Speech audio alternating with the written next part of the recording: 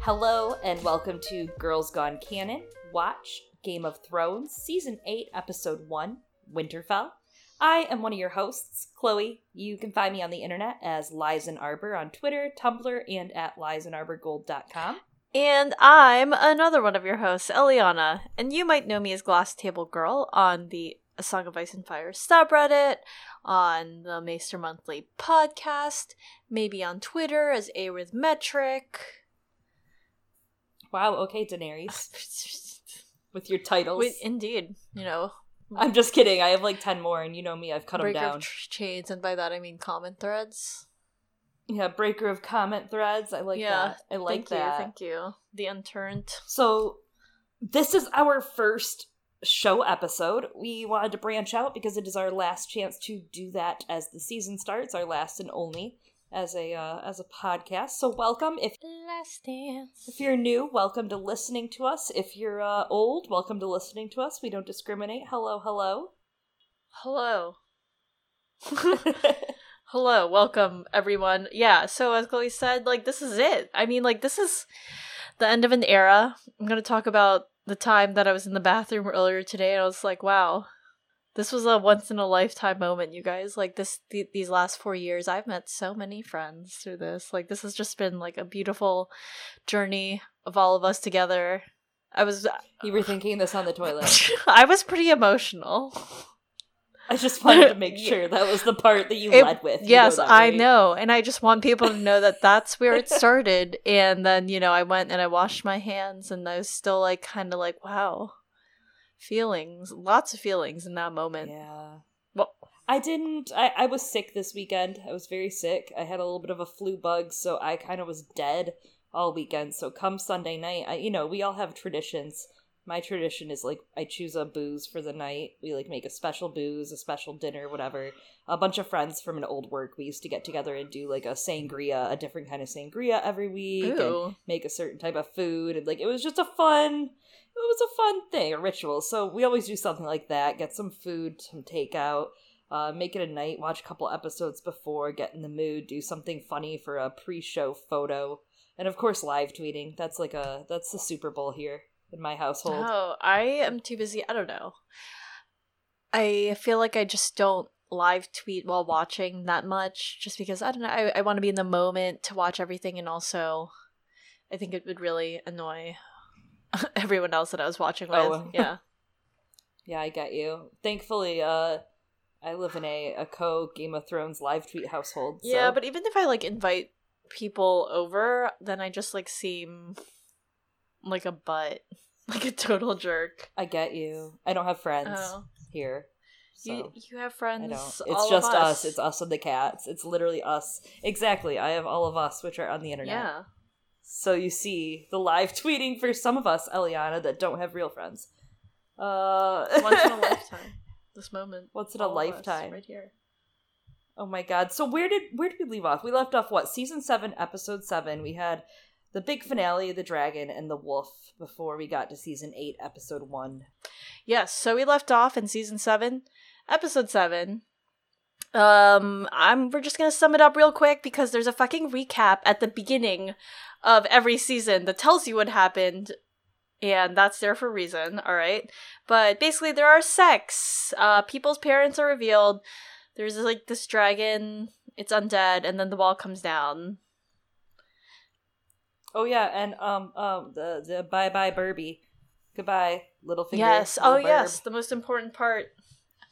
The best part of Season 7. Made no sense, but... Not that anyone acknowledges it in this episode. You'd think that everyone would show up and be like, hey, where's the nominal Lord of the Riverlands and / Roy Harrenhal and kind of Lord of the Vale? Yeah, where is he, everyone? Littlefinger can't come to the phone right now. Why? Because he's dead. Ooh! Look what you like that? Do. That's the first T-Swift ref. Only step one.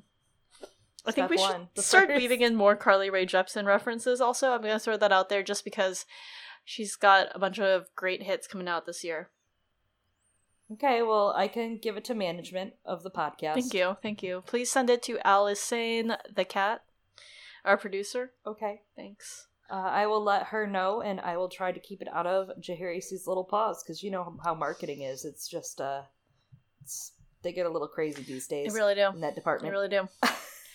We should really hire not cats for this. We should have hired dogs. Should have hired dragons. Everyone loves dragons. Yeah. They do everything dogs do, I guess, and horses, and they fly. We'll get to that in a bit. They fly. Also, oh my god, flying horses.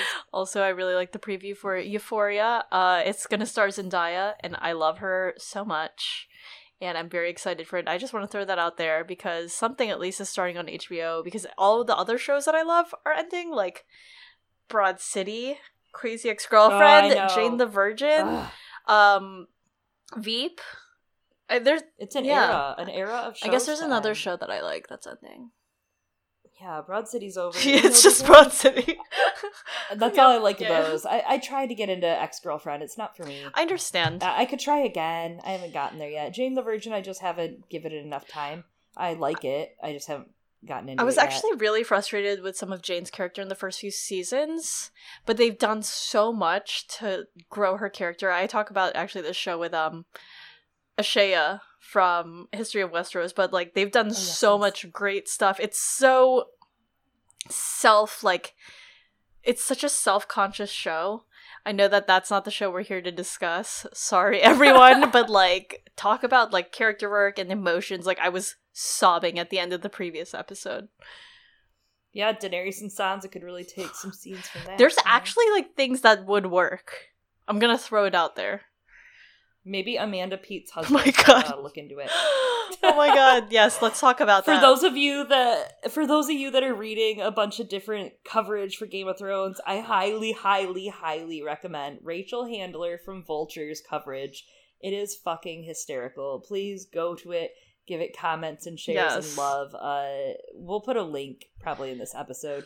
We'll link it on Twitter too. Oh my but God. It just had me like busting my balls laughing. Like I could not breathe. I was laughing. It was so so hard. good. She also did like an incredible 24 really important questions about the OA. And they just like go through it and they're like a new character named like Kareem, who will now be referred to as Hot Kareem from henceforth. Like, and they just call him Hot Kareem throughout the entire like article. But yes, the Amanda Pete's husband. Same thing, and it's great because now I understand this joke since I was talking about Game of Thrones with my boss last week, and she was all like, yeah, one of them is married to Amanda Pete, and I was like, oh. Apparently I never kept track of that. Amanda Pete's husband, who's very accomplished. There's also other like great stuff, and we'll definitely cite this article throughout. That's actually we're commenting on that article, not this episode. We're commenting on the article, commenting on the episode. It's honestly, this entire piece that we're doing for you guys is a meta piece, so enjoy. It's fucking art, like that. We on that Night King level shit. Night King levels of art. Well, the biggest art in this episode, though, holy shit, from the start, that intro. It was so good. I was so excited when I started seeing it. I was like, oh my god, this is different. I was like, oh my god, the wall's different and the colors. And I was very excited. I was like, we're in the end game now. Oh, wow. That's how I felt. Oh my That's how I God. felt watching it. It tells a new story. It really does. That was meta. Yeah, it tells such a new story. Just like, it starts all the way in the north. It follows that White Walker path through the Broken Wall, to Last Hearth, to Winterfell, the Weirwood, the Great Hall, to the Crypts. I love that. Yeah, it's basically telling you, like, this is a new game, everyone. You thought this was a Game of Thrones. It's not. It's bigger than that now. Game. Yeah, exactly. We could have called our shit that. Anyone's game. Honestly, they really should have called it It's Anyone's Game, because that's what it is at this point. Yeah. Next episode could be called Game On. Oh my god. And the last episode could be Game Over. Oh. Wow, that would have been amazing. It would have been like Game Recognized Game. That should have been an episode too.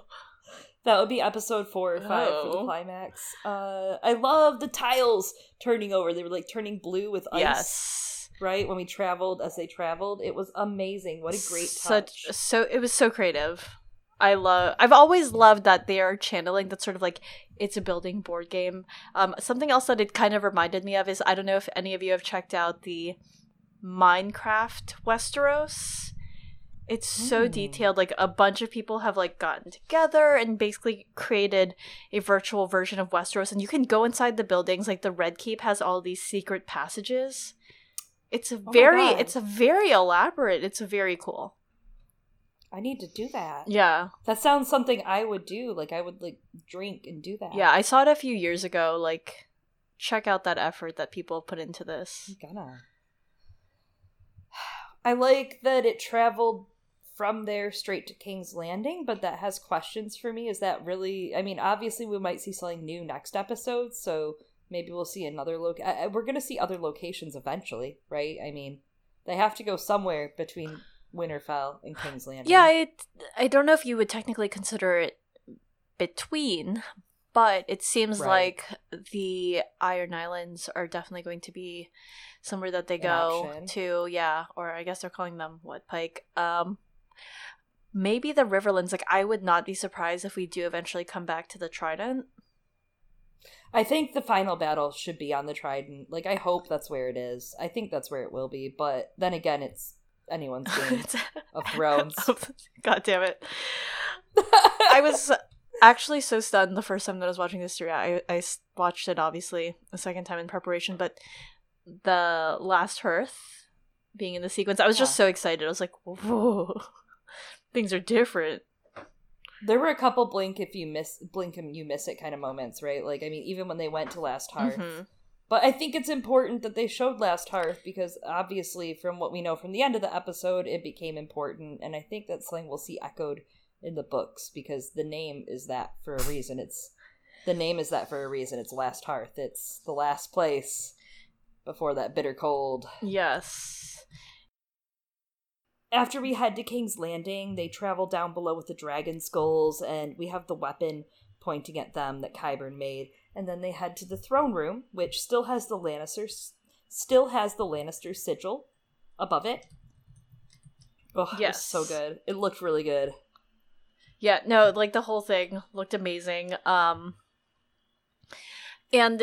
I don't know, it's just fun that they did something special as we come into the last season. Yeah, I think they really showed, because I didn't see the rest of the bands. It's game changing, right? Oh, it's like a game that should have been another episode. Game changer. Game changer would have been episode 3 or 4 with the tides turn. Oh, yeah. So there's a band that wraps around the story that we see in the beginning with that, thing from the Citadel. I'm sure there's a technical term for it. I think I read it on Reddit. I just can't remember. Astroglobe. Astroglobe. That's what it is. The Astroglobe.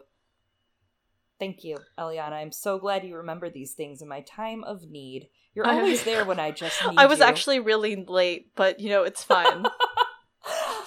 Yeah, on that Astroglobe, there's this band that goes around it and has a story on it. Of course, in the other seasons, it's the story of Robert's Rebellion and, the War of the Five Kings. But now it's changed. The story inscribed on it has changed. We have 3 different stories. There's Viserion burning the wall down. There's a lion with a trout in its mouth and a direwolf being beheaded in front of castles that resemble the twins. And, of course, there are 3 baby dragons bursting from a mama dragon with a comet in the sky. Yeah, the implication that, as you were saying, this is a new story, and thinking about how before it used to be Robert's Rebellion says something about, like, how we're ending this and starting, like, a new cycle of legends. Like, Robert's Rebellion, in many ways, was the picturesque story ending, right? To, like, we're overthrowing the horrible king, and, like, if you think about it in terms of, like, those story patterns, like how they describe the tourney at Harrenhal in the books, right? They're like, oh, the dragon prince, whatever, and, like, the dragon stole the maiden. Yes, and it's a story. It's a story, absolutely, and then it ends with, like, the great lord became a king and married the beautiful woman, but turns out, as we know from the start of A Game of Thrones, the ending, like, life is not a song, it was all shit, but now we're starting, like, a new song, so we'll see what that bittersweet ending that we have ahead of us is. I think it's a lot like, to use a simile, it's a lot like Degrassi, The Next Generation. Oh my god! Like, there was a first era of Degrassi, and that was Robert's Rebellion. And then there's Degrassi, The Next Generation, which is Sansa and Jon and Dany and this whole entire gang. You know, it's a whole next gen, or it's the Marauder era of Harry Potter, and now we're on the main Harry Potter books, you know? Well, I'm thinking that it's kind of like Degrassi Endgame, like in the Avengers series, because they keep saying whatever it takes, and whatever it takes, I know I can make it through. That's a thematic we're going to explore, especially in this episode. If I should be the best I can. You know, I wish this was the last time that we were going to be singing in this episode, but it's not. Oh, absolutely not. Welcome, everyone. Welcome. You're probably already... Canon. Yeah, we're going to do actually a canon singing with only two of us and the cats.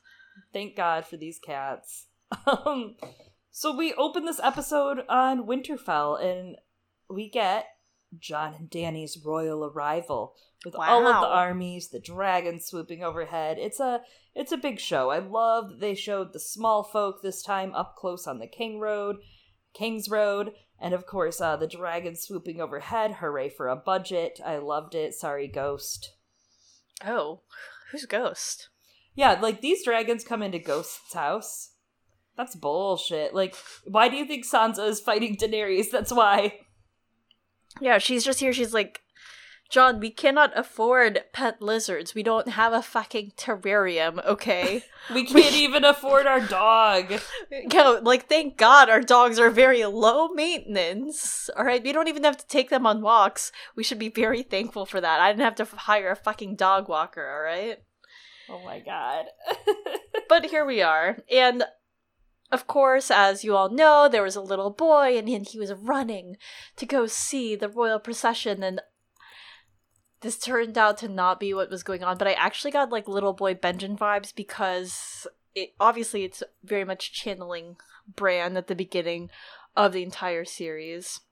So again, heralding that whole start of a new story, everything repeating itself. But I did think for a split second, I was like, are we seeing Bran's vision at the end of A Dance with Dragons? But it's not. No, it's not. It ain't that deep. It ain't that deep. To quote a person that I know and love, it ain't that deep. It's me. I love me. Okay, I was going to record. But it was a nice callback to season 1. And yes, we kind of get part of the scene from Arya's point of view, right? She's seeing all these people. She sees Jon. Jon doesn't see her. That was rude. He's obviously busy with his love. She sees Gendry. She's like, oh, okay. But then she sees Sandor Clegane. And I want to focus for a second because obviously I love Sandor Clegane. But what the fuck happened with that wig? Did you see that? It's like a sandy brown blonde color. Like what the fuck? What? He and Jaime switched hair colors. Do you remember when Sandor went here? When he was like a character here? Yeah, I think he was like, we want frosted tips. It all went awry. And here we are. God, I hate 2001 Sandor so much. He did exist in 2001, though. These books came out in 1996. They made books out of this show? Yeah, the show actually started in, like, 1990. Wow. This show's been going on for so long. I'm so glad it's ending. Yes, we've grown up so much since then. I like, also that Arya ran out into the crowd, and I kind of was remembering and longing in a way for, like, remember little Arya wearing her helmet?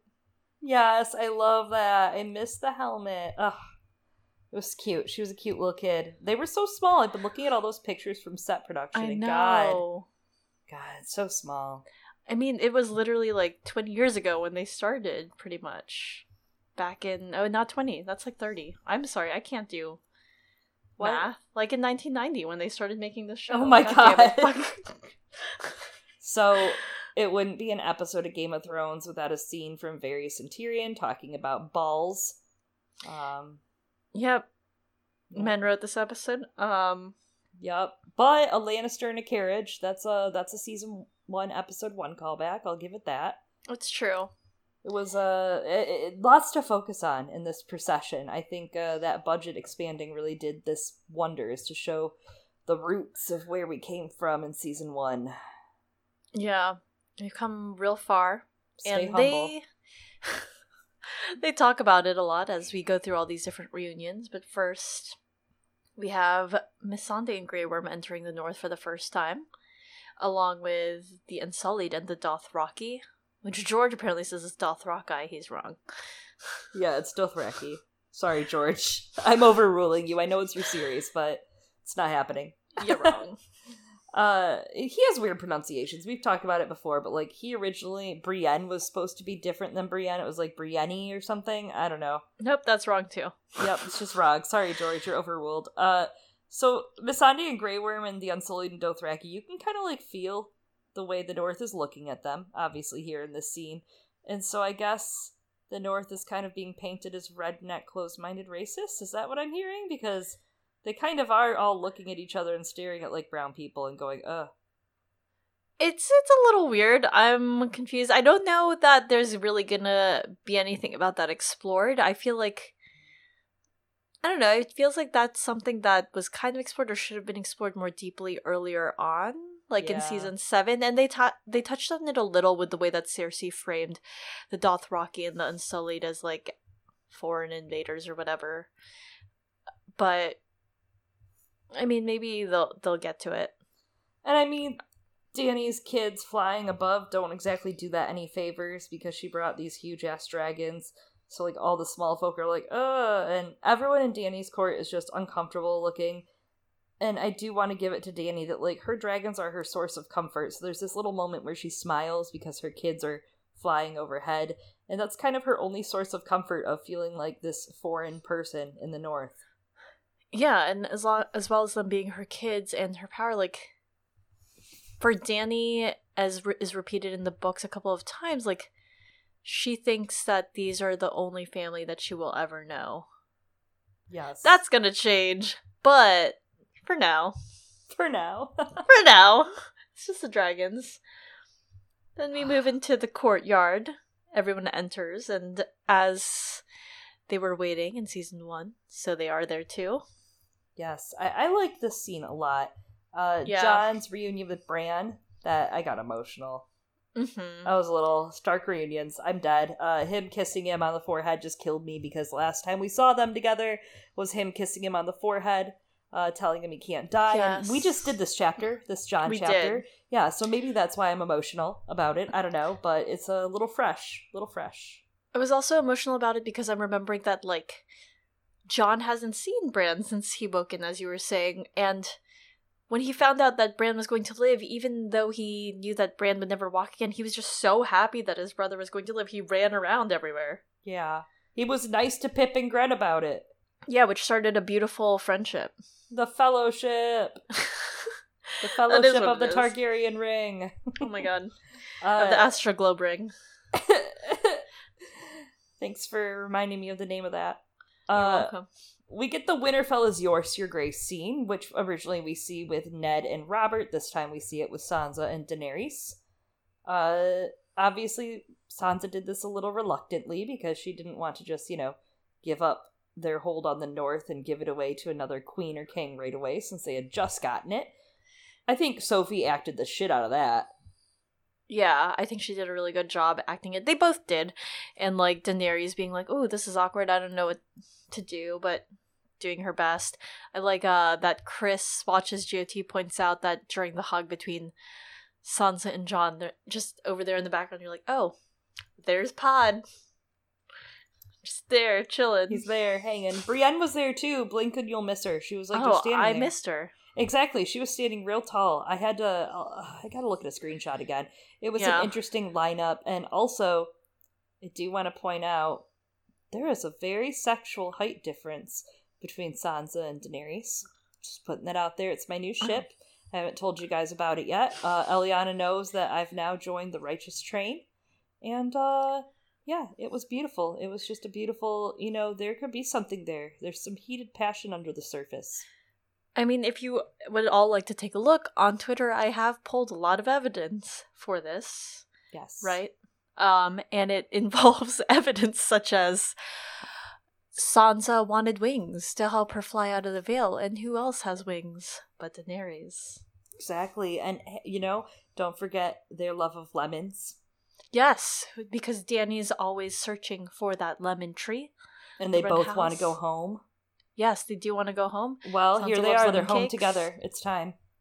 Yep, here it is. They're going to braid each other's hair. Yep, and Sansa's kissed by fire. Dany is the bride of fire, as said by the House of the Undying. This is canon now, everyone. Hello. Also, welcome. I'd like to put out there the Song of Ice and Fire. There you go. Yeah, Sansa's exactly. the ice. She It's really canon. is, though. And think of how many different houses she's bringing to the table with this. She's bringing Tully. In theory, I guess she'd be bringing the Vale, but, apparently we don't care about that anymore. But Bronze Yohn was standing next to her, so maybe. And, of course, House Stark. So yeah, this is us. This is who we are as people. We will never change. We will always be this way. I'm glad I've come to the dark side, or the light side. I don't know what we want to call it, but I came to it. It's a side. I came It's a side. to it.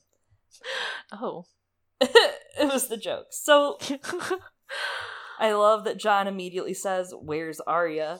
And Sansa's like lurking somewhere. Typical. I imagine that's like the most sibling bullshit ever, and that is typical Arya. Just like, season 1, episode 1, she didn't want to be there / ran around. She doesn't want to ever do things. She doesn't want to go to things ever. I mean, big mood, Yeah, absolutely. I understand that. I'm like, I will meet you all in my own time. This is my goddamn house. You come to me. And then, of course, we move into holding court in the Great Hall. And Sansa has called, actually, all the banners and her people to Winterfell. Yeah, she wants to protect them in the long night, and obviously the numbers will survive better if they're together. Ned Umber is cute. Real cute. I just want to say he did a real cute job. He was very confused. He didn't, he was like, "My lady, my lord, my queen?" About Daenerys. He's like, how do I Your do Grace. this? Yeah, Your Grace is or the whatever. proper Yeah. term. Yep. But he doesn't know that. He's a no. boy. Yeah, he's just a boy lord, and it makes it a lot sadder when, the end of this episode comes. There was a lot of interesting back and forth. I was surprised we didn't hear anything from Brienne in this episode at all. I think next episode she's going to speak up in the Great Hall. We'll get to that later.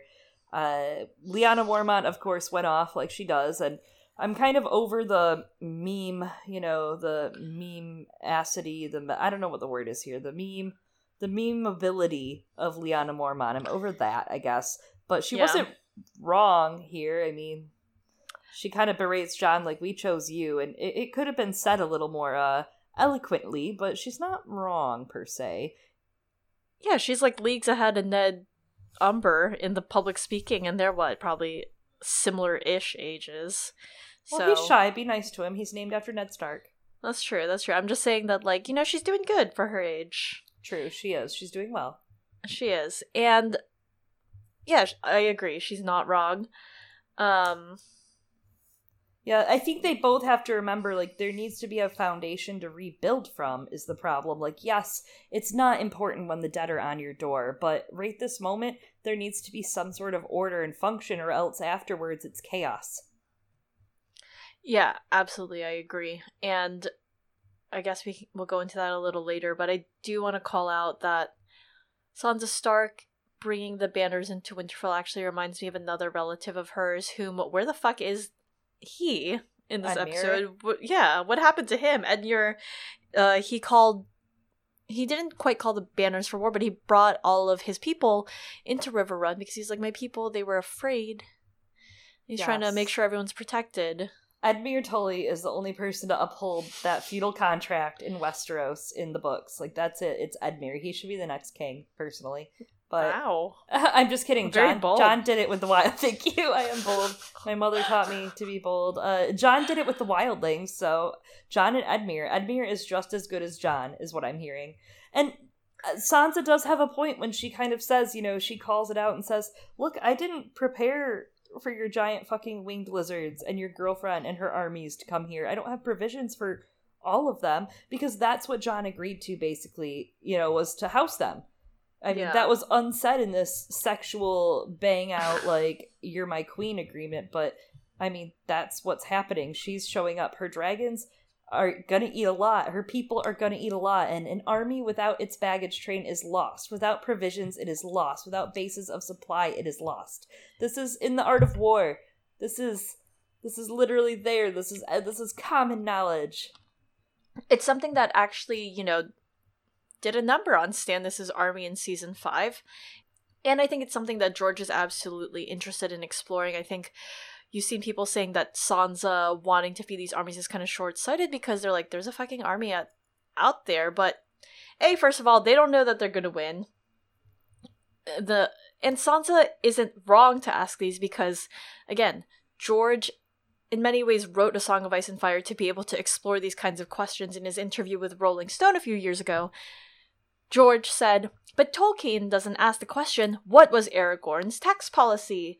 Did he maintain a standing army? What did he do in times of flood and famine? And what about all these orcs? By the end of the war, Sauron is gone, but all the orcs aren't gone. They're in the mountains. Did Aragorn pursue a policy, a systematic genocide, and kill them? Even the little baby orcs in their little orc cradles? And he's talking about how, I know, right? Like, goddamn. It's dark. I know. This is just a Rolling Stone interview. This is George asking sort of exploring the issue of how did Aragorn rule peacefully for 100 years and how was he a wise and good king? And I think that the show has kind of touched on this a little, but it's definitely coming up again and again in the books as they talk about like, oh, the Civil War, that War of Five Kings we had, that has depleted a lot of our stores. A lot of people are dead. Our fighting men are dead because they died in this war. Also, as we discussed in our Sansa chapter episodes, that Littlefinger is kind of intentionally maybe fucking over some of the Vale Lords when it comes to those food stores so that they're dependent on him. Yes. And you also see that a way to know that George is actually concerned about this and therefore it makes sense for Sansa to be concerned about this is like in a So Spake Martin from 2001, people have asked, how are people eating in the north because it's cold? And he talks about how a lot of the food is stored. There's a lot of fishing towns and ice fishing, as well as there being those greenhouses, quote unquote glass gardens, if you want to be, I don't know, fancy about it in A Song of Ice and Fire. They're fucking greenhouses, right? In Winterfell. And like he says, but the short answer is if the winter lasts too long, the food runs out and then people move south or starve. And then someone asks, but like, what about how do people farm when it comes to bigger seasons? He's like, well, the maesters keep track of these things because there are random things like fall springs and spirit summers. And so the maesters try and monitor so that they know when to plant and when to harvest and like when to store food. Like it's why Jon in Dance as Lord Commander is taking a loan from the Iron Bank of Braavos to buy more food. It's why he's like, oh, maybe we should also build a greenhouse like in Winterfell. Like, these are important questions in the storyline. And like, let's say they lose, then what? What are they going to do? How are they going to feed all these goddamn people and like nurse them back to health? I mean, it's just like in zombie shows and zombie movies and like The Walking Dead, post-apocalyptic. The Walking Dead, the first thing they do is find a place that they can, empty out and keep as a safe haven and grow crops. And, they take over a prison at some point where they just start gardening and everybody has jobs to do. And you look at, we're doing Jon Snow's chapters right now on our regular book reread. And you look at, the colony that is the Night's Watch. They all have jobs to make them operate to hold the wall. You need the people like Sansa who, funnily enough, who hates sums in the book and she's garbage at math. I think that's such a funny translation, but they need somebody that can do stewardship here, so let her have it. But Sansa is kind of arranging a lot of these behind the scenes things, and it reminds me of, you can't just not pay your bills. You can't just like go out with your sword and fight a bunch of zombies and then not deal with the aftermath of it. Somebody has to be taking care of that, and that's what she's doing here. Yeah, so what you're saying is that it's tax day, but also like every time someone doesn't get fed and they starve, that's just another enemy that they're gonna have to deal with when they fucking resurrect. Yeah, absolutely. Absolutely. Sansa's just trying not to be counterproductive here. If they're gonna come back. Yes. So then Tyrion's like, alright, I'm gonna try and do some PR and do some reconciliation here right now. He's like, it's alright, everyone, don't worry. The Lannister army is coming. Why the fuck would you come in to motherfucking Northern Territory and reassure them that the people that straight up murdered the people that lived here? Yes. Were coming here. Why would you say that? First off, they already don't trust Daenerys. So you are not helping her cause. You are poisoning her cause. Literally, and I think that's a thing. You mean you think it's intentional that it's Tyrion? I think so. I don't know. A lot of people think that Tyrion is, like, being, I don't know, he's being painted a different way. I think he's gonna do some shit this season because he's been too quiet for too long.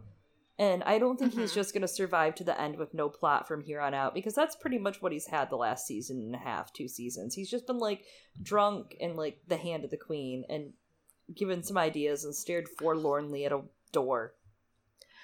Well, I think part of that is because they've painted Tyrion a little more positively in the show and the books, as Moqorro tells him, I see you, a shadow, snarling in the midst of it all, right? And it seems like he's going to sow chaos between, like, all the different factions of the dragons, but here, I think you're right, he's going to have to play, like, an important role somehow. I mean, they're supposed to be the really relevant and important main 5 or 3 characters in the 93 outline. Obviously that number's expanded because George is a gardener. But yeah, I just don't know why he thought this was gonna help. And of course the North's gonna be mistrusting. I mean, they already kind of have high standards, right? Like, the Northmen, you prove yourself in the North. In the winter, you know, if you can't take care of your family, you walk off in the snow and you die so that your family can eat. Like, that's, like, normal here. That's a normal thing. Like, Daenerys is just some person with these big monsters that showed up, and they're like, I don't know. We just started trusting the bastard. Yeah. I mean, they trusted him before, especially because he was allegedly Ned Stark's son, so we'll see how this all goes. But he knows them, he knows their culture. He's part of, like, a very respected institution in the North called the Wall, the Night's Watch, but I mean, he kind of left it, but everyone pretty much understands why, for some reason. Thank God for this show. Yeah. I'm just like, oh God. But, you know, they're all like, alright, so we follow these randos now. Like, she doesn't even go here. They're getting tossed around like a bag of potatoes, man. Yeah, and John's like, this is fine. We're fine. But everyone else is like, this is not fine, in fact, John. And Sansa explains later, she's like, dude, you were supposed to be king, people were following you. And I think John doesn't quite understand. He's like, what? Titles don't matter. And I think there's some truth to that, but also not, because titles obviously bequeath power in this governmental system. Yeah, leadership. It's leadership, it's, like, literally the law. When it comes to monarchy, and, like, they chose John because he understood their culture. He fucking grew up here again, and he knew what the needs of the North were, because the crown, whether that was the Lannister, technically Baratheon, it was the Lannister crown, right, wasn't listening to them and literally killing their lords. And then last time we had a Targaryen also killing their lords. And they fought a whole thing against them, and then Jon just kind of gives that up, and in doing so, he just gives up the autonomy of the North. The North is supposed to, like, be sworn to follow this ruler now, and, like, what if the rest of the people disagree with a policy decision or something? Like, he needs to hope that he can negotiate really well, otherwise, like, remember when Ned was ordered by Robert to be like, you have to go kill Daenerys, or, like, we're gonna do this now. He's like, I don't want to kill kids. Like, he says, literally, he's like, what did we fight Ares for, if not to stop the murder of children? And Robert's like, whatevs. And Jon would have to do that if that was his monarch. And I mean, Ned obviously resigned. Later in this episode, you know, Davos raises that the free folk are also loyal to Jon Snow, which is another example of why that autonomy matters, because Jon was able to defy Stannis a little bit because the Night's Watch wasn't technically supposed to take part in some matters of the realm and was somewhat independent in terms of those, like, politics. But, like, Stannis was forcing the free folk to convert in terms of religion in exchange for asylum from, like, the threat on the other side of the wall. But if Jon had had less autonomy, he wouldn't have been able to, like, do as much. Yeah. He just kind of gives it up left and right. And I get it. He gives it up. Yeah, literally. I don't know. I think he's gonna have to face a lot of the consequences of that and start thinking about, you know, what you said. What happens when they don't agree with a law? or a ruling that Daenerys puts down. Like, is he... I think we're going to see a little bit of conflict there. I think he's going to have a wedge driven between him and her, especially in the next episode. We'll discuss that as we get a little closer to a new visitor to Winterfell later, but I think there'll be a little wedge that gets driven there. Oh, for sure. We hit the courtyard again. We have Gendry, a quick shot of him with dragonglass, loading it up to take to the forge. I thought that was really neat. It was a quick 5-second little moment before it focuses on Tyrion and Sansa having a conversation, but liked the little nod to see the pile of dragonglass coming from Dragonstone, which kind of reminds us this is a political alliance. Jon bent the knee not only out of the respect for Daenerys and out of love, obviously, I think we know the answer there, but he also bent the knee for this dragonglass. Yeah, and that dragon ass. But we know that, as Quinn from Ideas of Ice and Fire pointed out, like, Daenerys already said she was going to help before Jon bent the knee. So, again, he gave it up. We know why. The ass. Yep. Yep. So, Sansa and Tyrion have a reunion, and this is not the reunion I really wanted romantically for Sansa this episode, and I will never get that reunion, and that's fine. But Sansa... Are you fine? I'm fine. Are you gonna be okay? Sight vulture. I'm fine. It's fine. I'm fine. Sansa apologizes to Tyrion for saving her own ass / pelt at the Purple Wedding, but it wasn't really an apology. I liked that it was kind of pedantic. It was like, I like she said, we both survived to him about her leaving him at the wedding, and I was like, yeah, and I really like that she's not trusting Tyrion's intel in that great hall scene, after Tyrion's speech. Sansa just straight up looks at him and she's like, you're fucking crazy if you think Cersei is gonna fucking support us. Like, you're a fucking imbecile. And even here, it's the same thing. She straight up says to him, I used to think you were the cleverest man alive. I think all of this is going to play off. I think the next episode with Jaime coming north, he's going to deliver the news Cersei isn't coming, dude. Yeah, and they're all going to be like, well, fuck. But maybe some of the Northmen will be relieved. They'll be like, good, we didn't want them here anyway. Yeah, but Tyrion's going to look like a major asshole. Like, he's just going to look like shitty. They're going to be like, oh, okay, well, I thought you knew that she was good, and his allegiance towards his family is going to knock him then, I think. I do. I also think it's funny that Sansa says she used to think he was the cleverest man alive when book Sansa fools him while barely even trying on a daily basis. Like, she straight up is like, I'm gonna go pray in the Godswood, and then she goes off to meet up with Dantos and figure out how she's gonna escape. Yeah, and I mean, she also straight up succeeds in escaping without him. Citation, you left me at my nephew's wedding, and then I was booked for regicide. You survived, you're fine. Yeah, she's like, we're fine, right? It's fine. Sansa snark, dude. Some Sansa snark. I do appreciate that Tyrion also threw the line at Sansa that many have underestimated you, but many of those people are dead, or like you've outlived them all, something like that. And I think that shows Cersei is very different, and they are playing her as a much smarter political character. And I think that there's some sort of parallels in the way that Sansa framed Cersei last season, where she was also like, all of her enemies are dead, or something like that. Yeah. Do you remember what I'm talking about? Yes, absolutely. And they're painted as, like, especially in the show, they're a direct foil to each other, right? Like, they're like, yes, the evil queen mother, which, was like her Snow White story-wise, that was her evil queen. And Snow White, who's so pure and whatever, blah, blah, blah. Yeah. So they're painted just like as these opposite like characters that have this contrast that draws them to each other, and Sansa's obviously learned from her, and Sophie on a meta level has really learned from Cersei, and it shows in this episode. She's learned from Lena Headey's acting, because just the reveries and just the facial expressions, and how Sansa will have just a moment where her lips will curl up in the scene, and I'm like, oh damn, you learned from Lena, Sophie. Yeah, but I mean also Lena Headey really is an amazing actress. Oh yeah, absolutely. She's the best. She's so good. Bran and Tyrion make some crazy eye contact at the end of this scene. Sansa stalks off.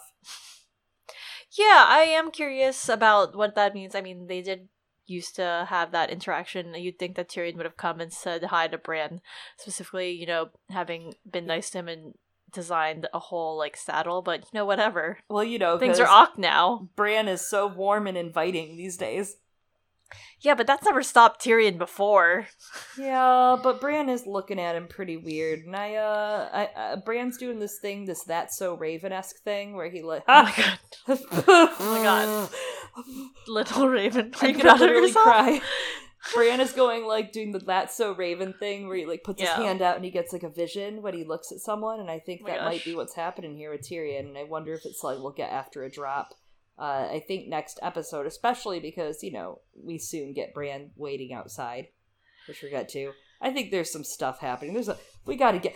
the very end is what I want to talk about. So, flash forward, we're at the Weirwood.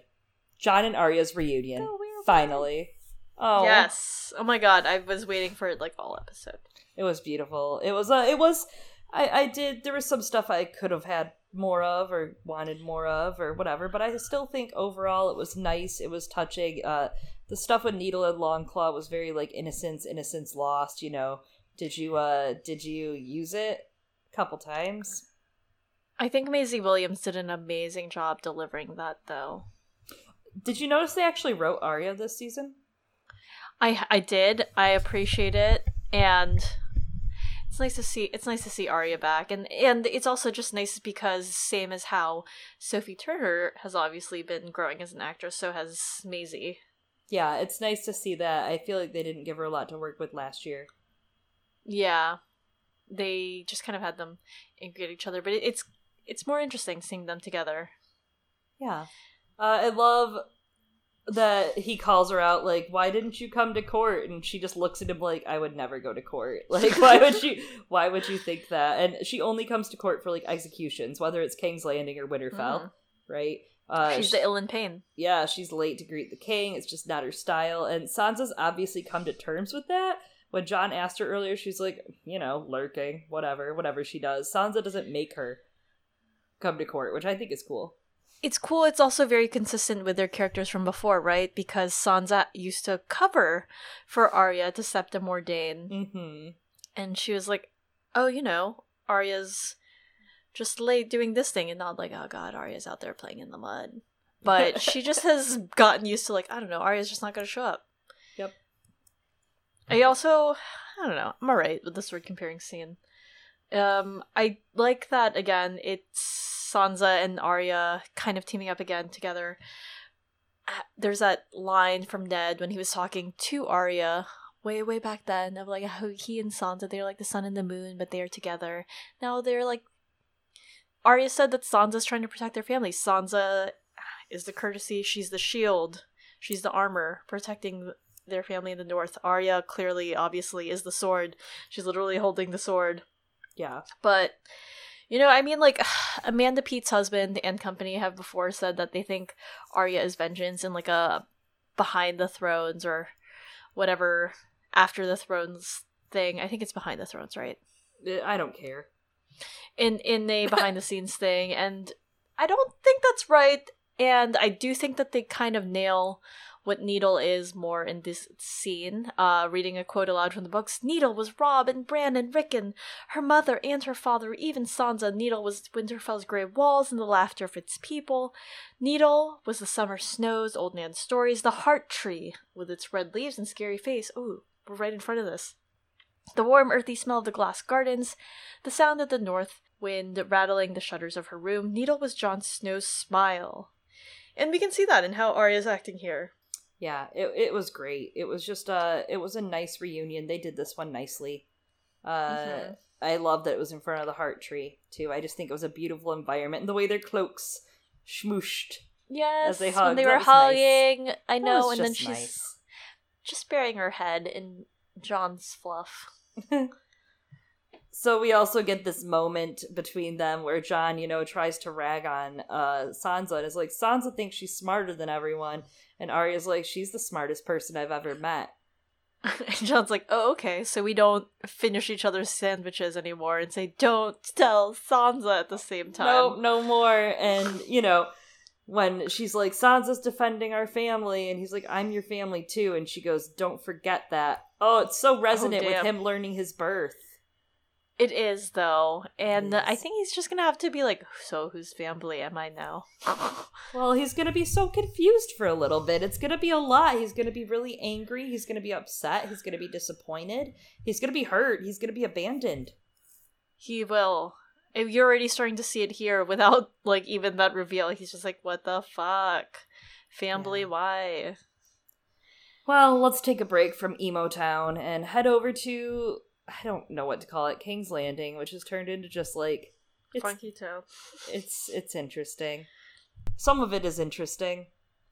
I don't know if I love it. Some of it was bland. It was okay. Cersei's clothes are amazing. Cersei looks great, and Cersei has this like dress that has this spine on it. It's wonderful. I love it. I do love that. But we open with Qyburn telling Cersei, hey, the wall's been breached, and she acts really happy about it. Yeah, I mean, misplaced priorities, alright. I guess And she wants to Qyburn's kill her like- enemies off easily, but okay. Even Qyburn was like, what the fuck? Like, you're cool Yeah. with this?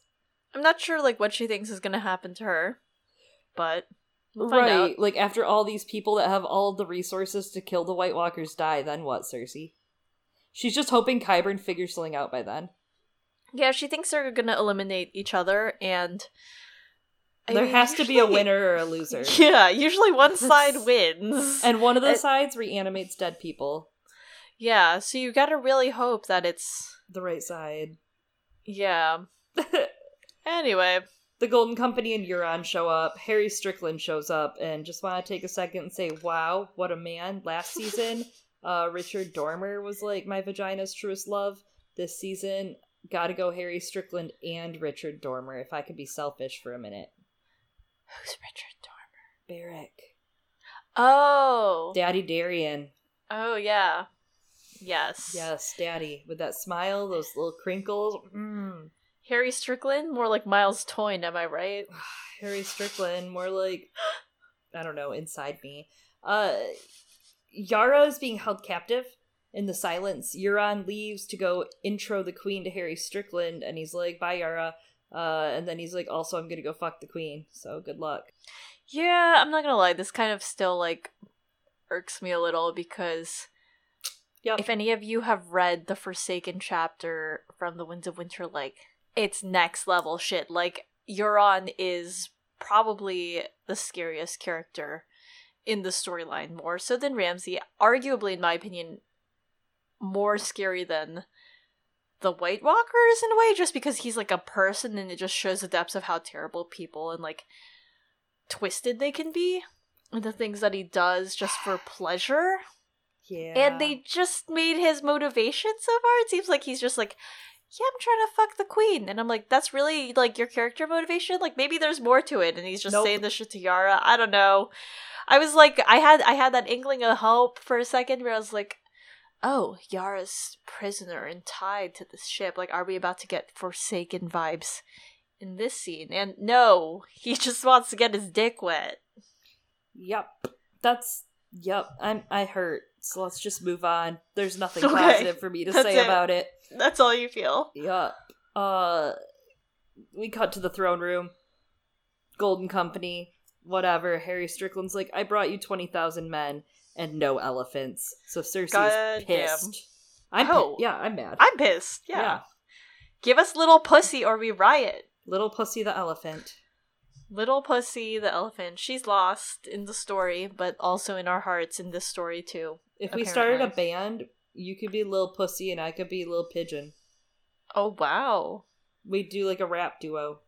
What do you think? We could. Yeah, we could. I'm not very good at rapping, but maybe that's part of... They make autotune. I don't think rapping works like that. They It make works for singing. autotune. We could sing. We can figure it out. We're gonna figure it out, everyone. All It's a right, Patreon so tier. we're announcing it here. Yes, it's a Patreon tier. Just like the cheese Patreon tier. Blood and cheese, yes. Mm-hmm. Mm-hmm. And then, of course, Harry leaves because he's just here to, I don't know, bring the Golden Company in fucking disappointment. But Euron. Euron is ready to nut. He, Yup. he goes back and forth with Cersei. We get this line from Cersei that I think is a great classic line. You want a whore? Buy one. You want a queen? Earn her. every girl in the world is putting that in their profiles on Tinder, on Instagram, on Twitter, on everything. It's on captions, Hinge, on Coffee Meets Bagel, on what is Coffee Meets Bumble. Bagel? These are all, like, I'm learning about these things, like, existing. I don't know about these. I just, like, miss that era of dating. Me too. I got really lucky. I mean, Yeah. like, Tinder existed, and that was awful enough, but holy shit. What, Coffee Meets Bagel? So, first off, everyone, this is not a sponsored discussion. But if you guys want to sponsor us. Yeah, we're in. I also Shake Shack. I had the Dracarys burger today. Very good. Not spicy. LaCroix, sponsor us. Yep. All these people. We're out here. Anyways, so Coffee Meets Bagel, from my understanding, it's like, okay, it's a dating app, but you somehow earn... It's gamified, and you can earn things, and you can send things to other people using, like, the coffee beans you earn. I don't understand it. But this is what I've heard. It's like flirting, dating Neopets. I think so. Okay. I think it is, in fact, like that. Like, you get some Neo points when you log in. I'm dumping my boyfriend. This sounds so fun. Yeah, you're like, we can do this now. Yeah, or I'm you dumping guys can him, just and play... then I'll make him make a profile. You could... Oh, yeah, there's that. You could play the game together. Whoa. Yeah, exactly. Whoa. Wow. Kinky. Wow. Almost as kinky as Qyburn, but not quite. So... I really hope the mountain tears Euron apart. I know it's probably going to be Theon's kill, but it would be really glorious if Cersei commanded him to tear Euron apart. That's what I want. I think there's something... I mean, Gregor's got to be there for some reason, right? Like, why the fuck is he still here? You know why. Is it... Is there, like, some sort of kitchenware involved? There might be. Maybe. Like a tournament, like a cup of sorts. It's like a cup, but bigger. or like a I don't know what they call these things. Maybe like a bowl of a sorts? pot, a pot, a bowl. Clegane Dutch oven. Oh my god, Clegane bowl is tired. Clegane's soul is wired. Yeah. I don't know. That'd be interesting if it were the mountain. It would just be nice if it was at Cersei's command. Yeah. Because like, I'm done he with this shit. has sex with her, and it's horrible. Yeah. He makes her even tell her see it's it. good, too. Like, he's like, was it good? And she's like, And- sure. She's like, oh god, just let me go pee. Yeah, she, like, strokes his ego, and she's like, I don't want a UTI, so ta-ta. Pretty much. As you're talking about with that line of earn her, considering that the prospect of marriage is kind of brought up again, that alliance for Jon and Dany, and the idea of what it takes to secure a marriage alliance or affection, it seems like this is something that's kind of running throughout the episode with these two not couples. One of them's a couple, the other is like a couple? Are they friends with benefits? Are they allies with benefits? Oh my Enemies God. with benefits? Whatever they do it. That's... Oh, apparently. Yeah, they do it. And we cut right over to Bronn hearing some gossip from sex workers while they do it. So we kind of avoid the doing for the moment. And I didn't catch this the first time I watched it. I caught it the second time, and I was so laughing my ass off about it. But she's like, that one boy, Eddie, and she's like, that someone goes, the ginger? And she goes, came back with his face burnt off. He's got no eyelids now. Well, do you remember any ginger characters that we saw on the show last season from the Lannister army? Named Ed? Dolorous Ed? Dolorous Ed dyed his hair, Chloe? No, Ed Sheeran. Oh. Liliana. Oh, Ed Sheeran. Arya Yeah. Stark's favorite musical artist, or one of them. No, It was that's just totally actually an Easter egg. That's totally an Easter egg. It I is. didn't even, like, the first time I didn't hear it, and I was like, wait a second, Ginger? Eddie Oh, shit! So yeah, Ed Sheeran came back with his face burnt off, and he has no eyelids now because of war, because of Dany. So not only can you be mad at Sam Tarly, but be mad for Ed Sheeran. Justice for Ed Sheeran. Yep. Yeah, I think that the no eyelids thing is pretty funny. I also want to say that I got some more season 1 vibes here again. Seeing all these naked women again, it just felt really nostalgic. I was like, I feel like I haven't seen naked people like this in a really long time. I love it. It was almost refreshing. I was like, wow. Fat Walda, who came on the cast during the Ariane chapters and who is a moderator with me on the Song of Ice and Fire subreddit, her take is that the nudity actually really helps break up how everyone's only dressed up in black all the time. It adds some, like, diversity of clothing or not clothing in there. Man, good times in season 1 and season 8 now. Get classic. Yeah. So Qyburn interrupts the fun. He comes in to tell Bronn that the queen is going to give him a nifty crossbow and gold to go murder her brothers. And obviously this is kind of a scene to keep Jerome Flynn fulfilling his contract and somehow be in King's Landing while not interacting with Lena Headey, his ex, who is the lead in King's Landing. The only way to give him a scene, so I get it, whatever.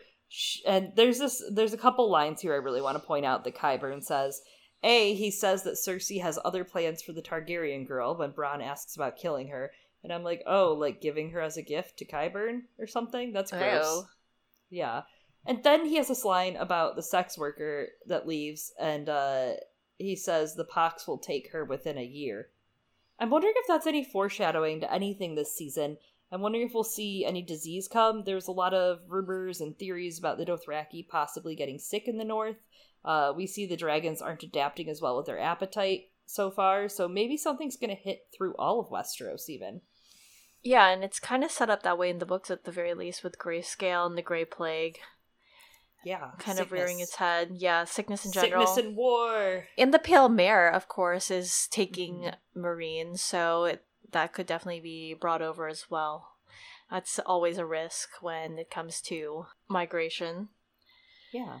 Fun fact, though, about the pox and syphilis, which is, of course, it was a terrifying disease for people, still is, and incredibly debilitating, would just eat away at people's like sanity and brains and make your skulls spongy.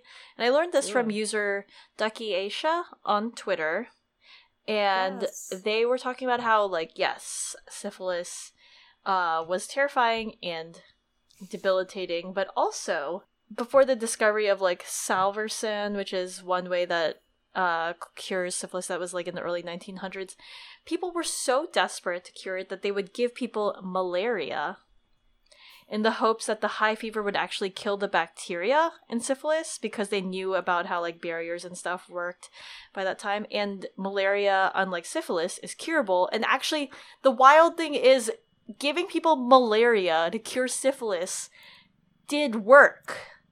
But like about 1 out of 4 people, which is 25% of people, like died of malaria, but that is still like way better odds than they were before. Like, that's just wild to me. Yeah, before they were just doing nothing. Yeah, but now they were giving people malaria and it works. That's your fun fact for the day. Wow. I had no clue. Thanks for that, Ducky and Eliana. Yeah, mostly Ducky. Brilliant. I was just like telling everyone when I found this out. I was like, what? Crazy. Ducky's brilliant. Ducky knows so much about everything. Yes. Brilliant. I don't know half the crap Ducky knows. Yeah, and if you're interested in how like a lot of those classical myths and stories manifest in A Song of Ice and Fire, definitely follow them. Yes. Follow Ducky Aisha. Really interesting stuff. Mm-hmm. So, time for some afterglow. God, these scenes were so long, and I didn't care about them. And Cersei and Euron have this back and forth. She's all like, you were okay in bed, you did good. And he's like, yeah, am I the best? How was Robert? How was Jaime? So, not so smooth with the ladies. And Cersei is kind of obviously putting him on here, in my opinion, because orgasms are really easy to fake. I just want to tell you all that. They're not hard to fake for girls. They're not. Yeah, I do think, though, that Cersei should tell the men when they fail her. Except Cersei's living in a society where that's frowned upon because she's supposed to please men. I don't know. I think Euron, you gotta earn her. Yeah, well, he's never gonna earn her, and she needs his shit, so... So it goes. Yeah. She's using him, so she's gotta use him, I guess. I don't know. Unless, do you think he's gonna leave now that he's finally fucked the queen? No, I don't think so, and if he does, I don't know. Who knows? He's gonna die. I don't know how, but he's gonna die, and it's gonna be in the next couple episodes. Thank God. Thank the gods. The old gods. And the new. Indeed. So then we go back to the docks at King's Landing.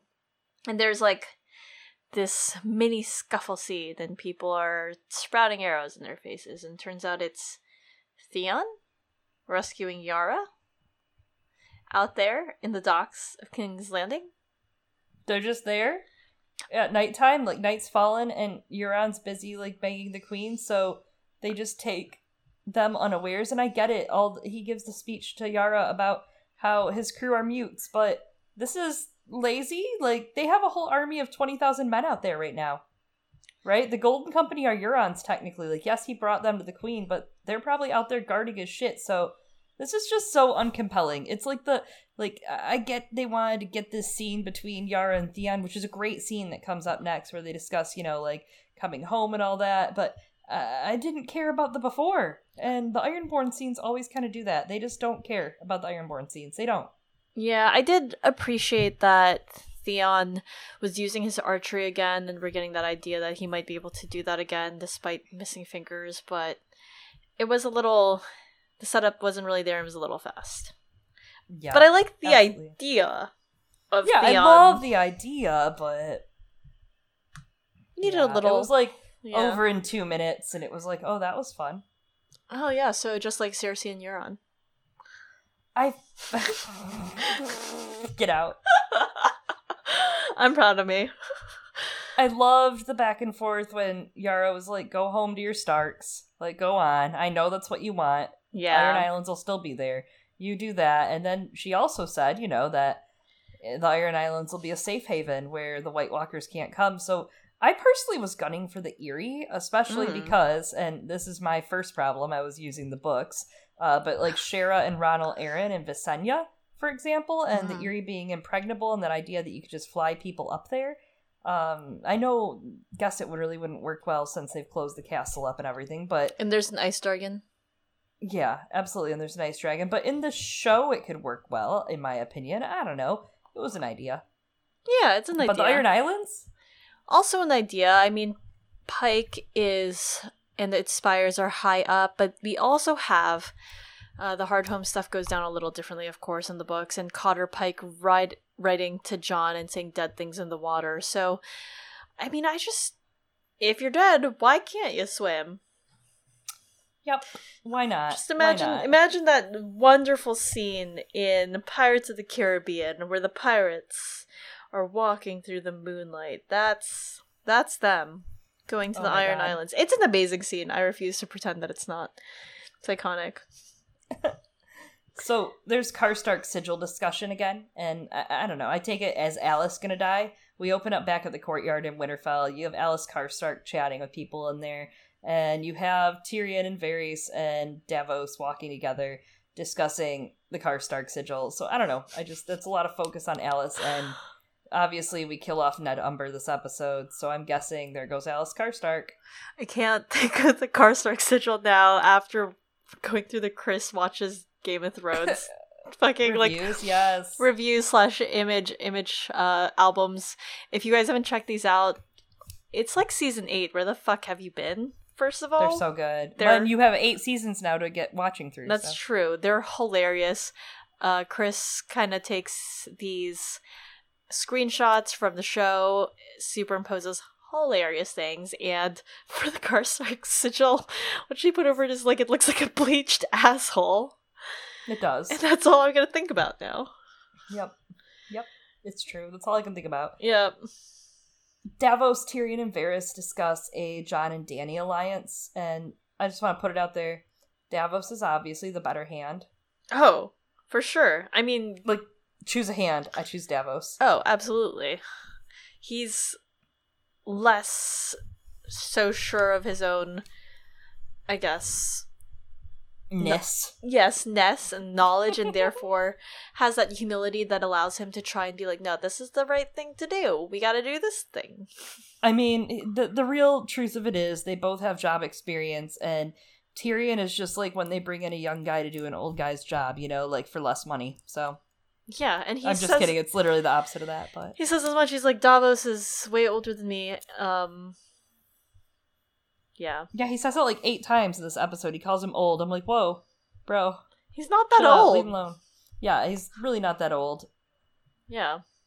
So they're watching Dany and Jon walk the yard, and we zoom back into Dany and Jon, and Dany is upset that Jon's sister doesn't like her, And she's like, Sansa doesn't need to be my best friend, but I'm her queen. If she can't respect me, trails off.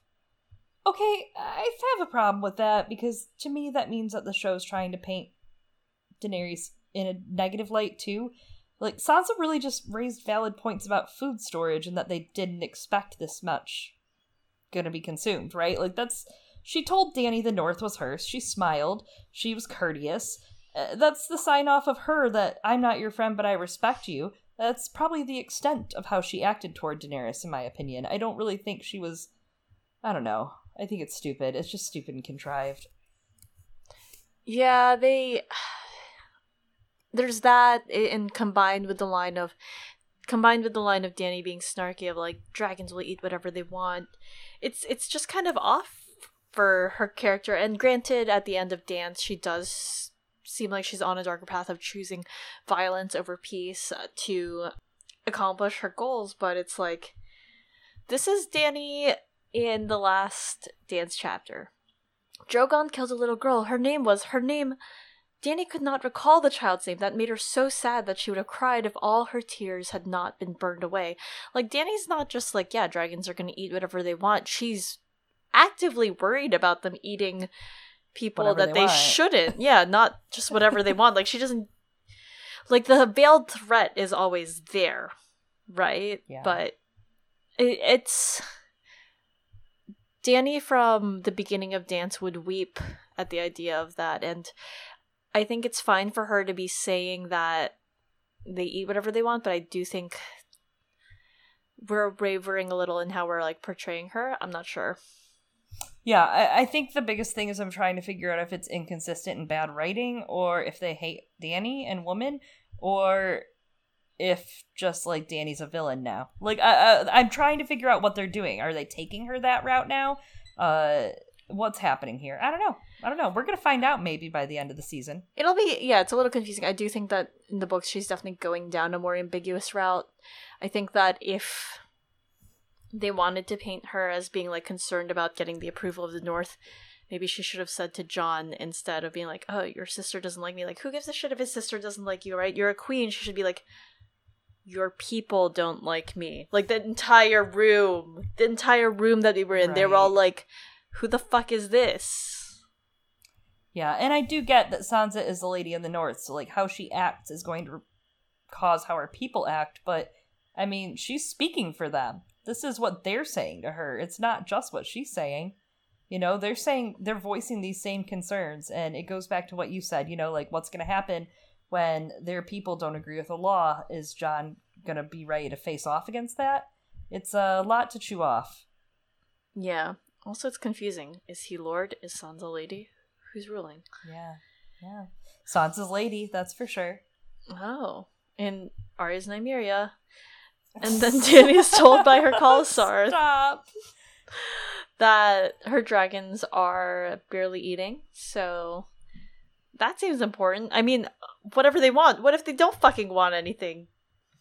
Yeah, she says they don't like the North, and it's like, so where can they get an easy food source? I mean, by the end of episode... Okay, so obviously episode 2-3, they start the battle probably at the end of episode 2, I'm guessing. So episode 3, they have a lot of bodies they can probably deal with, but they'll be dead, so that won't taste good. But people that die, I mean, they could eat those, and I don't know. I just don't know where this food source is going to come from. I have a feeling that Cersei is going to be sending the Golden Company north. If there were some elephants, that would be a good food source, maybe. Yeah, but at least there could be some Lannister soldiers. That's a better food source, in my opinion. That's true. Eddie with kind of gamey. No eyelids. I don't know if we take... oh, never mind. I'm not going to go into the cannibalism talk again. Anyway, so then they go and then they ride the dragons.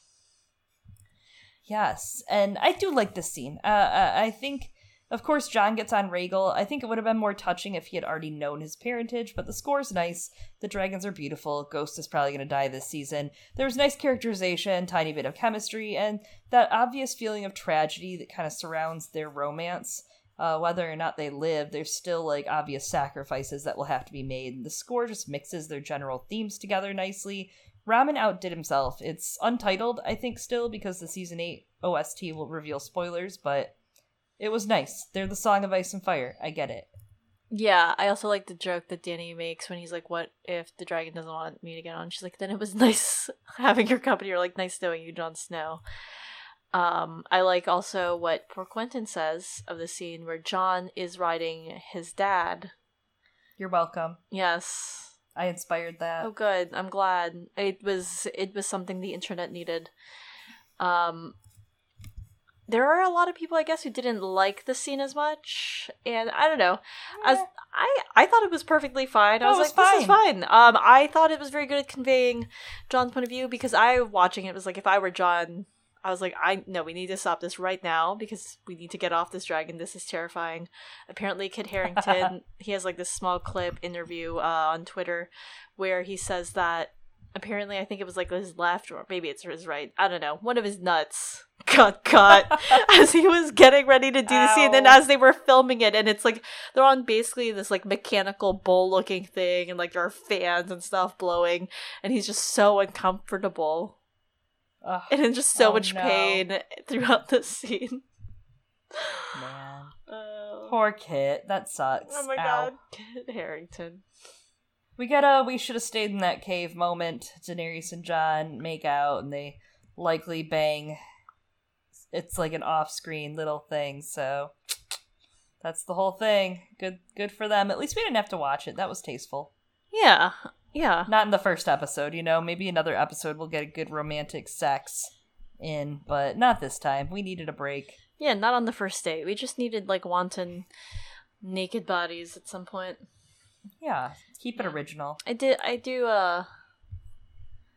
feel sad though with that callback of the egret. Yes. As you were saying, it feels doomed.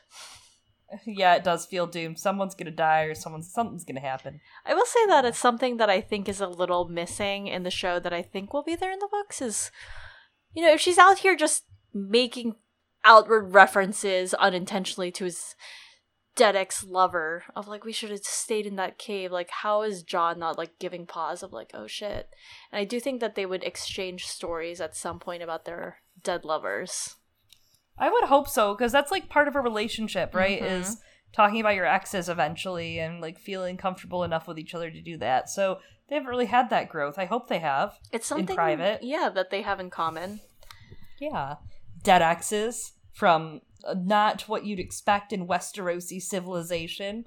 They're banging out there. They're getting what they want, whether it's Westerosi, I don't know, Dothraki. Man, what if Jon Snow hooked up with the Dothraki, Oh. I mean...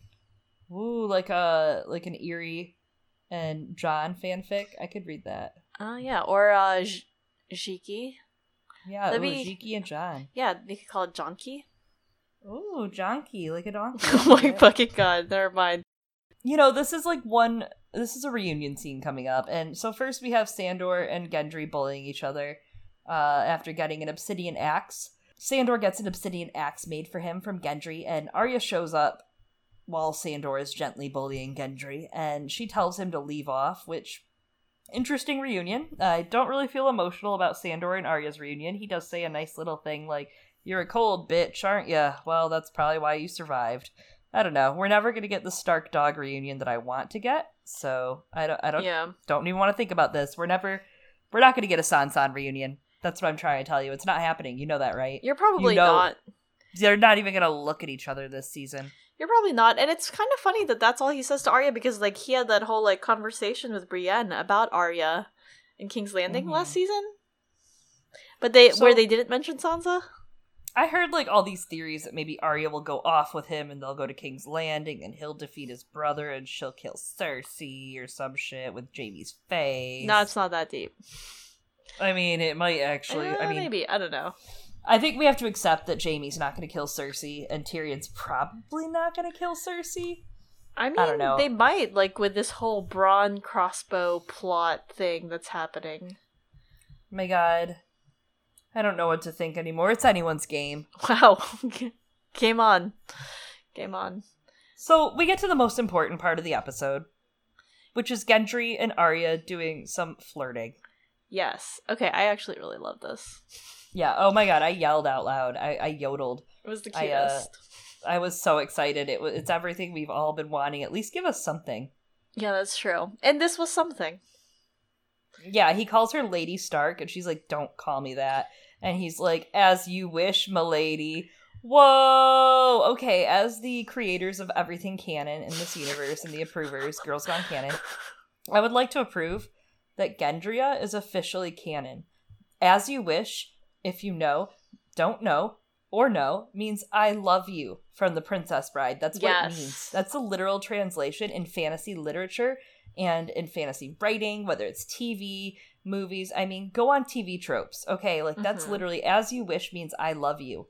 Yes, it really does, especially from someone who's, like, I don't know, a little more lowborn, and then, like, things like that. It's a thing. Sorry, everyone. Yeah. It's canon. Yes, and, I mean, I've prepared a song for this, if you don't believe me. I don't know how I'm going to sing this yet. The song's from the books. Oh. Regale us. Is it the Song of Ice and Fire? It should be, but it's not. It is the song of I have a son, you have a daughter, we'll join our houses. The song by Robert Baratheon. I'm actually just going to read it. I'm not going to sing it. I don't know how to sing this. Are you sure you don't want to practice rapping it for Lil Pigeon and Lil Pussy? Yeah, Lil Pigeon, Lil Pussy. I'm not going to rap this, Eliana. Oh, okay. Okay, nice try, though. My feather bed is deep and soft, and there I'll lay you down. I'll dress you all in yellow silk, and on your head a crown. For you shall be my lady love, and I shall be your lord. I'll always keep you warm and safe, and guard you with my sword. / axe. / hammer. Yeah, / hammer. Beautiful. Beautiful. It is. Thank you for listening to my spoken word. Your spoken word poetry. Yes. It does remind me of this time. So in Balticon 2016, a user on Reddit named Lydia Lamont had asked George about Arya and Gendry. And apparently they asked about Arya and Gendry instead of their OTP. I don't remember who their OTP is. And George actually replied saying, I'll visit them again, but I don't want to spoil anything for you. They're still very young. So more or less, that meeting again is confirmed, which means it's got to mean something. And like they're gonna fuck when they're old enough. Yeah, much older. But then they are. Yeah, it does. Yep. Skinny Black Girl on Twitter, Slim VP, one of our followers, love interacting with her, sent to us, where the hell did Arya learn to flirt so expertly? And the answer is the Winds of Winter Mercy one. Oh my god. Stick them with your pointy end, Arya. I was gonna say the courtesans in Bravos off screen, but wow.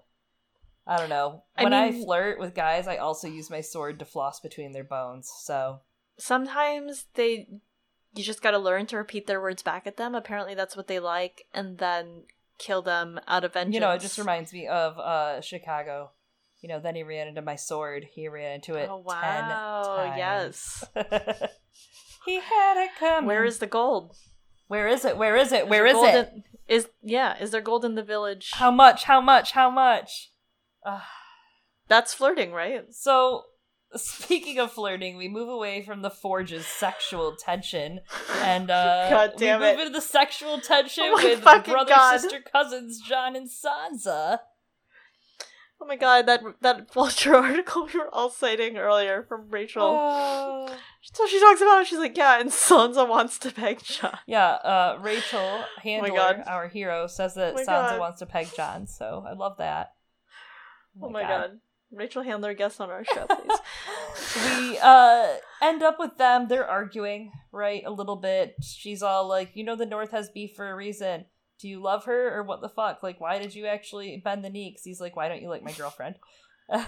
Because Jon, you know, is very, very self-esteem filled. He has to know why. So they make eye contact. They're all, like, angry with each other and blah, blah, blah. And she, like, asks him straight up, like, do you love her? And he's like, stares. And then it cuts to the library. And Dany and Jorah are walking through the library.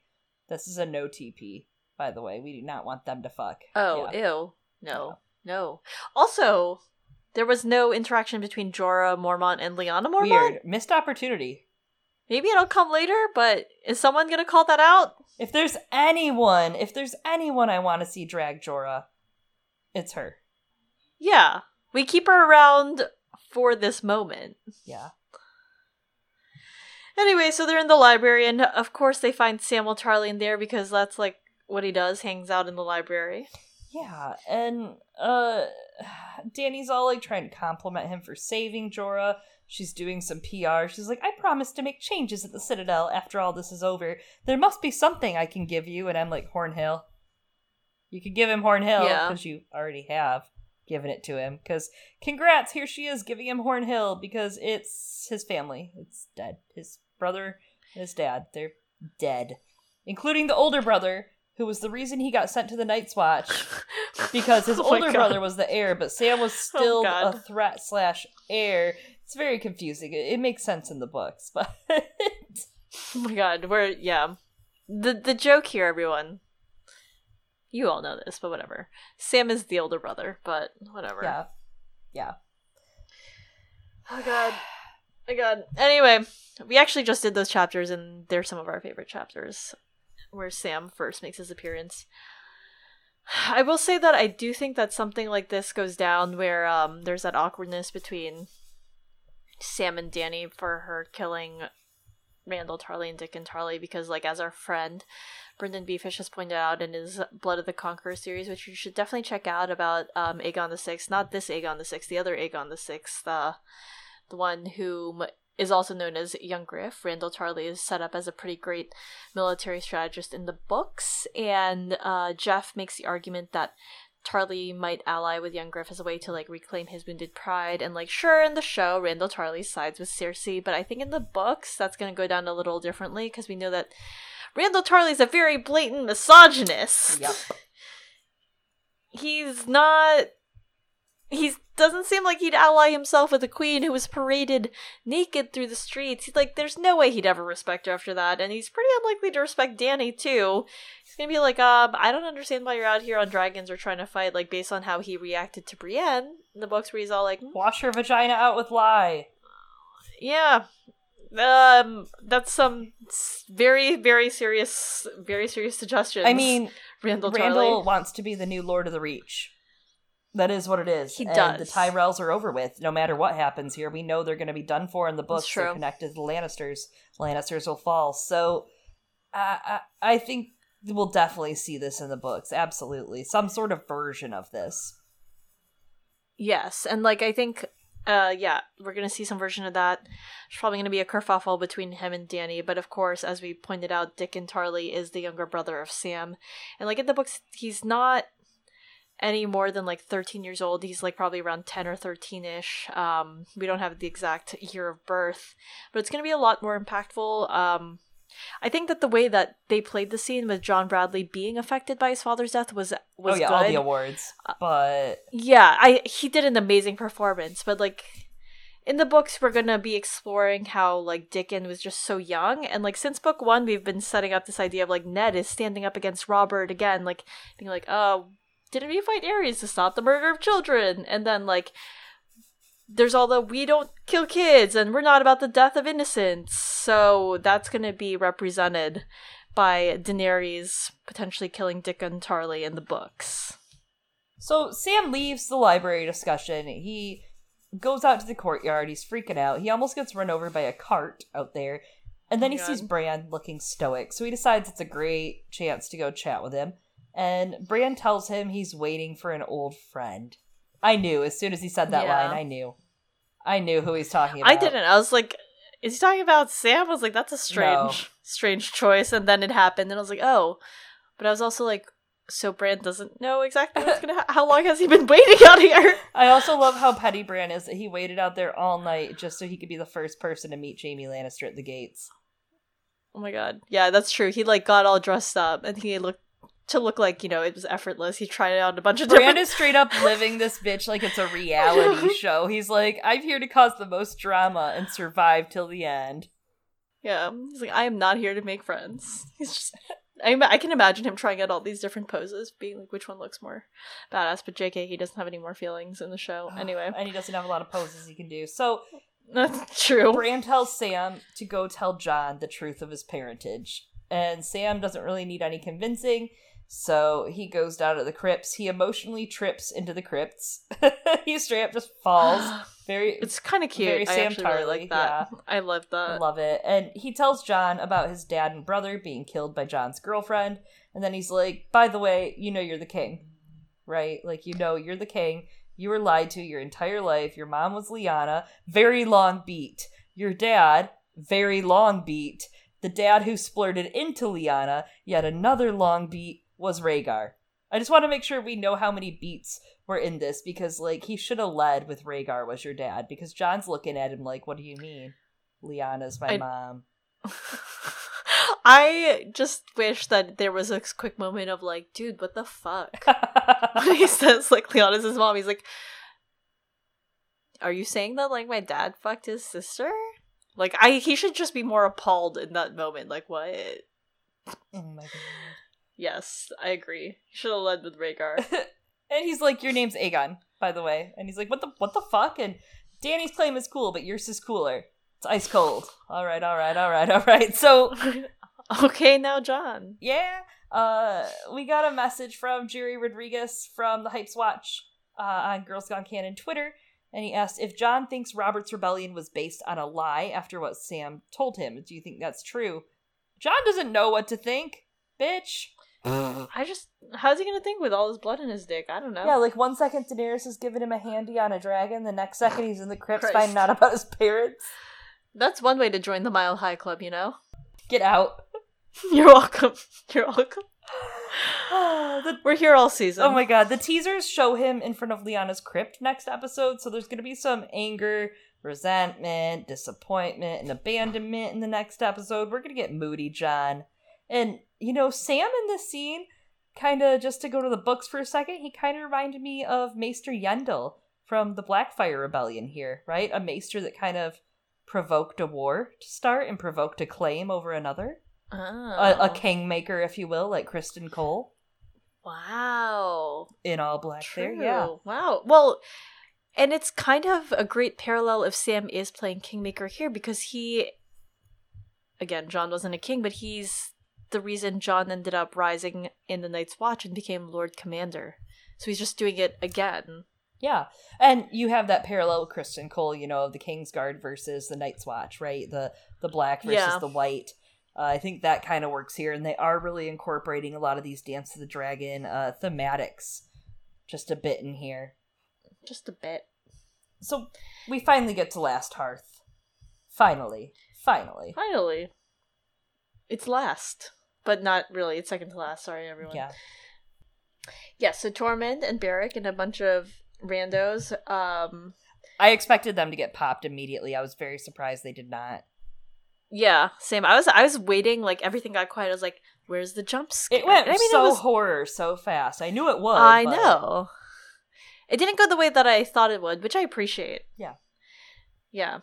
And anyways, yeah. So they're out here, they're at Last Hearth, and they're just touring it. Yeah, no foreshadowing involved in the name of Last Hearth whatsoever, right?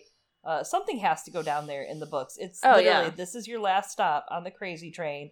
So stop to pee, grab a snack. This is your last hearth. Like, that's literally what it is. Yeah, it's that rest stop, you know? Yeah, and it's so dark in this scene. You can't see anything for a while. I can't believe Beric didn't light his sword ahead of time. Also, I was thinking that. Like, would have really helped, also for the viewers. But they stumble into Ed and the other brothers of the Watch. I love that cute line that Tormund and Ed have back and forth, that Ed's like, he has blue eyes, and he's like, I've always had blue eyes. Yeah, I actually really love that moment. It was a great way to break that tension, and then I also just love the way Dolorous Ed, like, acted. Like, he realizes what's going on, he goes, and just relaxes. It's very cute. Yeah, but things aren't cute for so long. No, they're not. And then this becomes the Dead Space video game, and weird shit starts happening. All right. Yeah. We come across this weird culty White Walker circle of arm, leg pieces, whatever, surrounding Ned Umber, who's pinned to the wall in the center because the White Walkers went to Columbia for 2 years and dropped out, apparently. Yeah. And Ned is totally a callback to the creepy girl in episode 1 of the entire series here. The creepy little girl with the blue eyes. His eyes pop open and he lets out this high-pitched scream. And they have to burn him, and he keeps screaming for a little bit, and it's awful. But the legs sound really good. They remind me of turkey legs from Ren Fair. Oh my And god. it sounds delicious. Have you ever had one? They're so good. I have. They're really difficult to eat though. They have like all those like long things in them, and then like you're just This like, sounds like a "Ugh." you problem.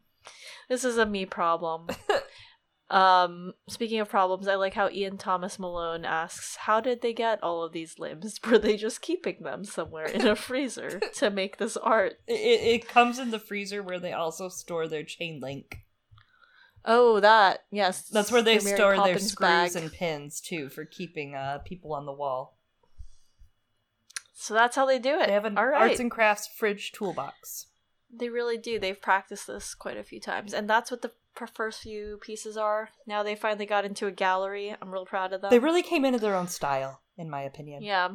Yeah, it's been really great to see the evolution of it. I mean, for a while it was a total Monet, but...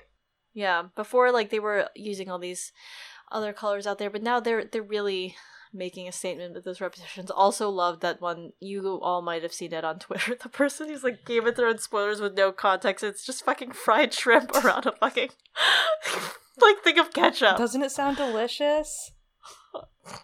The turkey legs. Oh my god. The turkey legs fried shrimp. I'm still thinking about the turkey legs. I want to make them. I looked God. up recipes today. I'm like on it. I'm Oh. gonna grill some. So Seems like an endeavor. it is. It's probably not worth it. I'll just go to Ren Fair this summer. Keep it Yeah. special. You know, it keeps it special. Yeah. So we go back to Winterfell once more for the episode. Yes, we do. And then a strange hooded figure, looks very, very distinguished, comes in, and it's obvious who it is, and especially when he makes his dismount and he has his rigid arm, and it's Jaime Lannister. Oh shit. Didn't see that one coming. And who is there to greet him but Brandon Stark himself? Wow. Yes, just waiting at the gates. Waiting all night, trying to act cool. Literally, like, showed up He's so just so he cold. could ask Jaime to give him a push. Yeah, people are like, man, he must have been so cold being out here. I'm like, he was north of the wall for a long time. This is normal for him. Yeah, this is obviously just normal. Nothing new here. Yeah, so this is nice cliffhanger for next week, for sure. For sure. Yes. We all know that next week, the beginning of that drama before... I mean, they're all prepping for this battle. The Whites are coming south. We literally hear Beric and Tormund in the teaser talk about how, you know, they ask him, how much time do we have before they come? So there's not going to be a lot of time to really judge Jaime, in my opinion. A lot of people are like, oh, is there going to be a trial? I don't think there's going to be a trial. I think between Bran, Brienne, and Sansa sticking up for Jaime, Bran not necessarily sticking up for, but at least saying, you know, hey, his actions saved the city, believe it or not. He's not a bad person. I've come to be over it. You know, if he hadn't pushed me, I wouldn't have developed these powers, whatever. However it's going to be worded. And eventually Daenerys won't be able to really say much about it. This will also probably put a wedge between the Northern crew and Daenerys even farther. And then we have the Tyrion problem. Jaime's going to come north and tell everyone that Cersei's not coming and that Tyrion's a big fat liar and that he was either fooled or he lied. And the Northerners aren't going to really trust Daenerys' hand of the queen. No, they're not. And, I mean, it's difficult, right? Because that's something that Tyrion has been hoping for throughout all of these seasons. In his character, he just wants to be acknowledged and respected, and he's going to lose all that. Yeah, it's not going to make his character happier. We see how he does with failure. So I don't foresee this going well for his character. And for his further characterization. And there's that look, that knowing exchange that Bran looks at him and Tyrion looks back. Mm-hmm. So I wonder what's coming. I want to know what's coming. There's got to be more here. I think next week we're going to get a lot of good underlying shadows of that. Yeah, you're also going to have another contrast with Jaime Lannister, and granted, this character has had some reconciliation with a couple of the other Starks already, but you're going to have you're going to be able to compare how Bran acts with Jaime Lannister and then how he acts with Theon Greyjoy, making his way back in. So I'm interested to see, and I wasn't as excited. Maybe it's because I was sick all weekend. I wasn't really excited for this necessarily as like I wanted to be, but now I kind of am. Just getting through every scene again, watching it a second and third time. I'm starting to get a little hyped. Next week's episode is going to be pretty exciting. Yeah, I'm looking forward to it. I actually don't watch the trailers and teaser trailers because I'm trying to go into it, innocent, unspoiled. Ew. Unspoiled, unbent, unbroken. Ew. Alright. Oh my god. Okay, well, this has been great. Thank you guys for coming. I hope you enjoyed our first show episode. We kind of did a relaxed, laid-back version of what we usually do, analyzing scene by scene, just getting through everything. As these episodes get longer, we may clip down a little bit, so watch out for that. But as always, thanks for joining us. If you haven't checked out our regular podcast that we run every week outside of show season, right now we're doing a book reread. We're doing by point of view character. We're currently in Jon Snow's chapters. We've done a handful of other characters, so check it out. You can check that out on any place that you listen to a podcast. Yep, and if you've liked this episode or you want to keep track of those other episodes, be sure to subscribe to us on platforms such as Google Play, iTunes, Acast, Stitcher, or Spotify.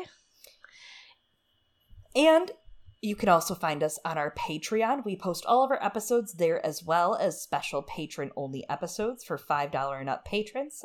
We offer patron tiers starting at $1, with rewards being things like show notes and other patron-only posts, and that tier keeps going. There are other tiers that we offer some other fun stuff, so please check it out. We will be putting out a Game of Thrones themed episode this month for our patron episode.